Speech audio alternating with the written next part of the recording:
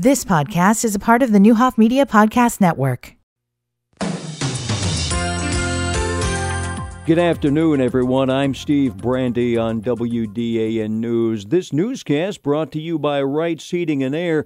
Call Frank at 217-442-4027. He always answers the phone. Well, some good news for Danville earlier this week. In fact, State Rep Mike Marin is sponsoring 3 different bills during the spring legislative session that would fund 3 major infrastructure needs in his district. Marin said these projects are of major importance to the economic development and future growth in the 3 largest communities he represents. Now, one of those bills is House Bill 2200. It would appropriate funds from the Build Illinois Bond Fund to the Department of Commerce and Economic Opportunity for the development and extension of certain water and wastewater infrastructure along the western portion of US 150, that's Martin Luther King Drive, all the way out to the US 150 I-74 interchange on the west end of Danville. Marin says this kind of work is critically important and often put aside. It's just as traditionally underfunded as transportation projects. But this is just as vital to economic development. It's vital to protection of the environment and to health and well-being of our citizens. The city of Danville has faced some pretty strong economic adversity over the last several decades and has a very large underserved population. Now, Vermilion Advantage CEO Tim Dudley pointed out that Danville's east side along Lynch Road could use similar work. We're running out of project space out in that area on Lynch Road. So it's vitally important to take this water and wastewater infrastructure out to the west, what we call the Westgate Project. We have land out there that's available. And the only way we get these shovel-ready projects is to get this infrastructure money, to get these wastewater and water lines. Other bills sponsored by Marin include House Bill 2199, which would appropriate money from the road fund to the Department of Transportation for construction of the Curtis Road grade crossing in Savoy. Then House Bill 2201, which would appropriate funds from the Build Illinois Bond Fund to the Department of Transportation for the demolition of abandoned buildings on the campus of Lincoln's College Academy in the village of Rantoul, which is on the old Chanute Air Force Base property. Well, a new analysis gives states grades for their tax friendliness, and Illinois is failing. MoneyGeek analyzed data from the U.S. Census Bureau, the Tax Foundation, and the U.S. Bureau of Labor Statistics to comprise grades for states.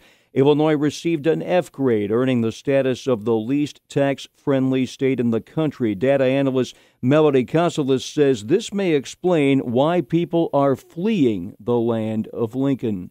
There was above average population growth in tax-friendlier states and below average population growth in the least tax-friendly states.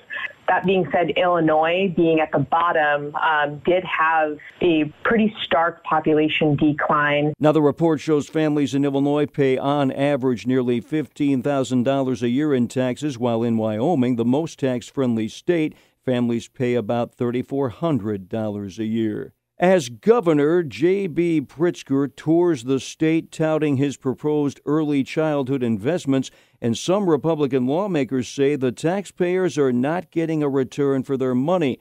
In his latest budget proposal, Pritzker wants to spend $250 million for a new early childhood program. Investing in our youngest children and the return on investment that brings us is a great way for us to invest our dollars for the future, and we can afford to do that without any tax increases. Republican State Representative Brad Holbrook says years of increased taxpayer spending on education has not shown results. We've been putting money into these programs for a long time, and there is little evidence to suggest that these programs are accomplishing anything in terms of reading or math proficiencies. Holbrook noted that in 2022, despite an increase in spending, students in Illinois reading at grade level was at 30%, and students doing math at grade level was at 26%.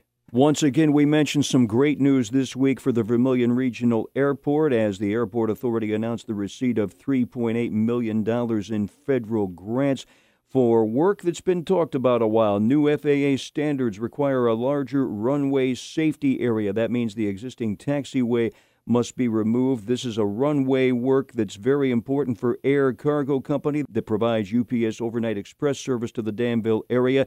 They'll set the starting date soon, but this will be 3 stages of work to be completed in 2028. From the VermilionCountyFirst.com News Studios, I'm Steve Brandy. You've been listening to the Neuhoff Media Podcast Network. For more, visit neuhoffmedia.com.